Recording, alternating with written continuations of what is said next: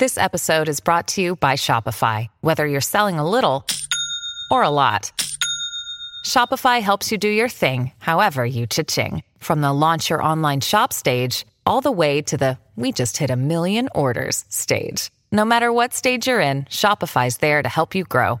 Sign up for a $1 per month trial period at shopify.com/special offer, all lowercase.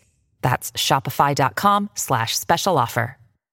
Brent in West Virginia is on the line with an HVAC question. What's going on? You guys are freezing over there? So I've got this two-level house. It's been cut in half, and then each level has been raised a half of a level. So it's a four-level house. So it's a split-level house? Yes. Okay.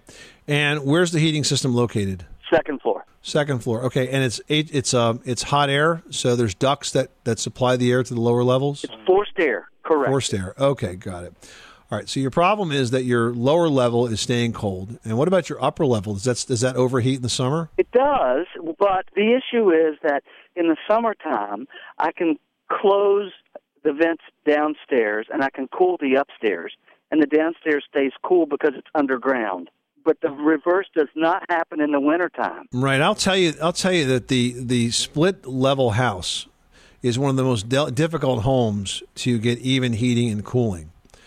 So one thing that you could do is add an additional, well, first of all, you want to make sure that what's there is working properly. So you have good airflow coming out of the registers and you have good return of the air in the room going back to the HVAC system. So I would take a look at the return on the supply.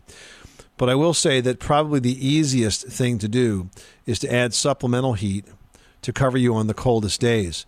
That would probably be less expensive than running all the ductwork that you'd have to do to run to get it to work properly off just the forced air. You could put electric baseboard radiators in there as supplements. You could even put a through-the-wall heat pump, which is something actually that Leslie did to bring some additional temperature consistency to her lower room of her house. And I've got one in a room in my house that had some inconsistent issues. And it just provides additional supplemental heat to be able to even out that space. Because otherwise, what you probably find yourself doing is you overheat the rest of the house when it's really cold downstairs. You turn the heat up to try to make that downstairs warmer, and then the upstairs gets very hot, and you're wasting a lot of energy on that heat. So trying to get that balanced out is the right thing to do. I would tell you electric baseboards only because they're the least expensive way to go. Even though they're expensive to run, they're the least expensive to install, and you're probably not going to use them 24/7. You'll use them selectively.